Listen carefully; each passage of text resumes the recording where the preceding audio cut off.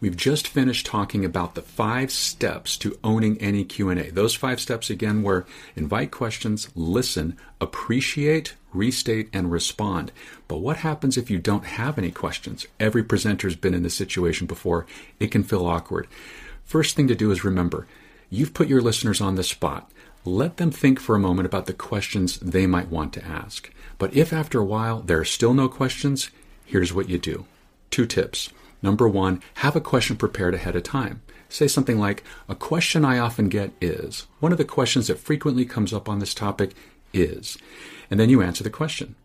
Another option is to direct your audience's attention to a specific part of your presentation and seek feedback. One of the areas I'm really interested in getting some feedback on is the proposal for expansion.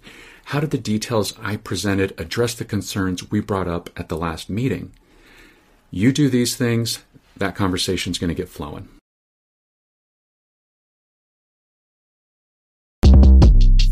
Shortcast Club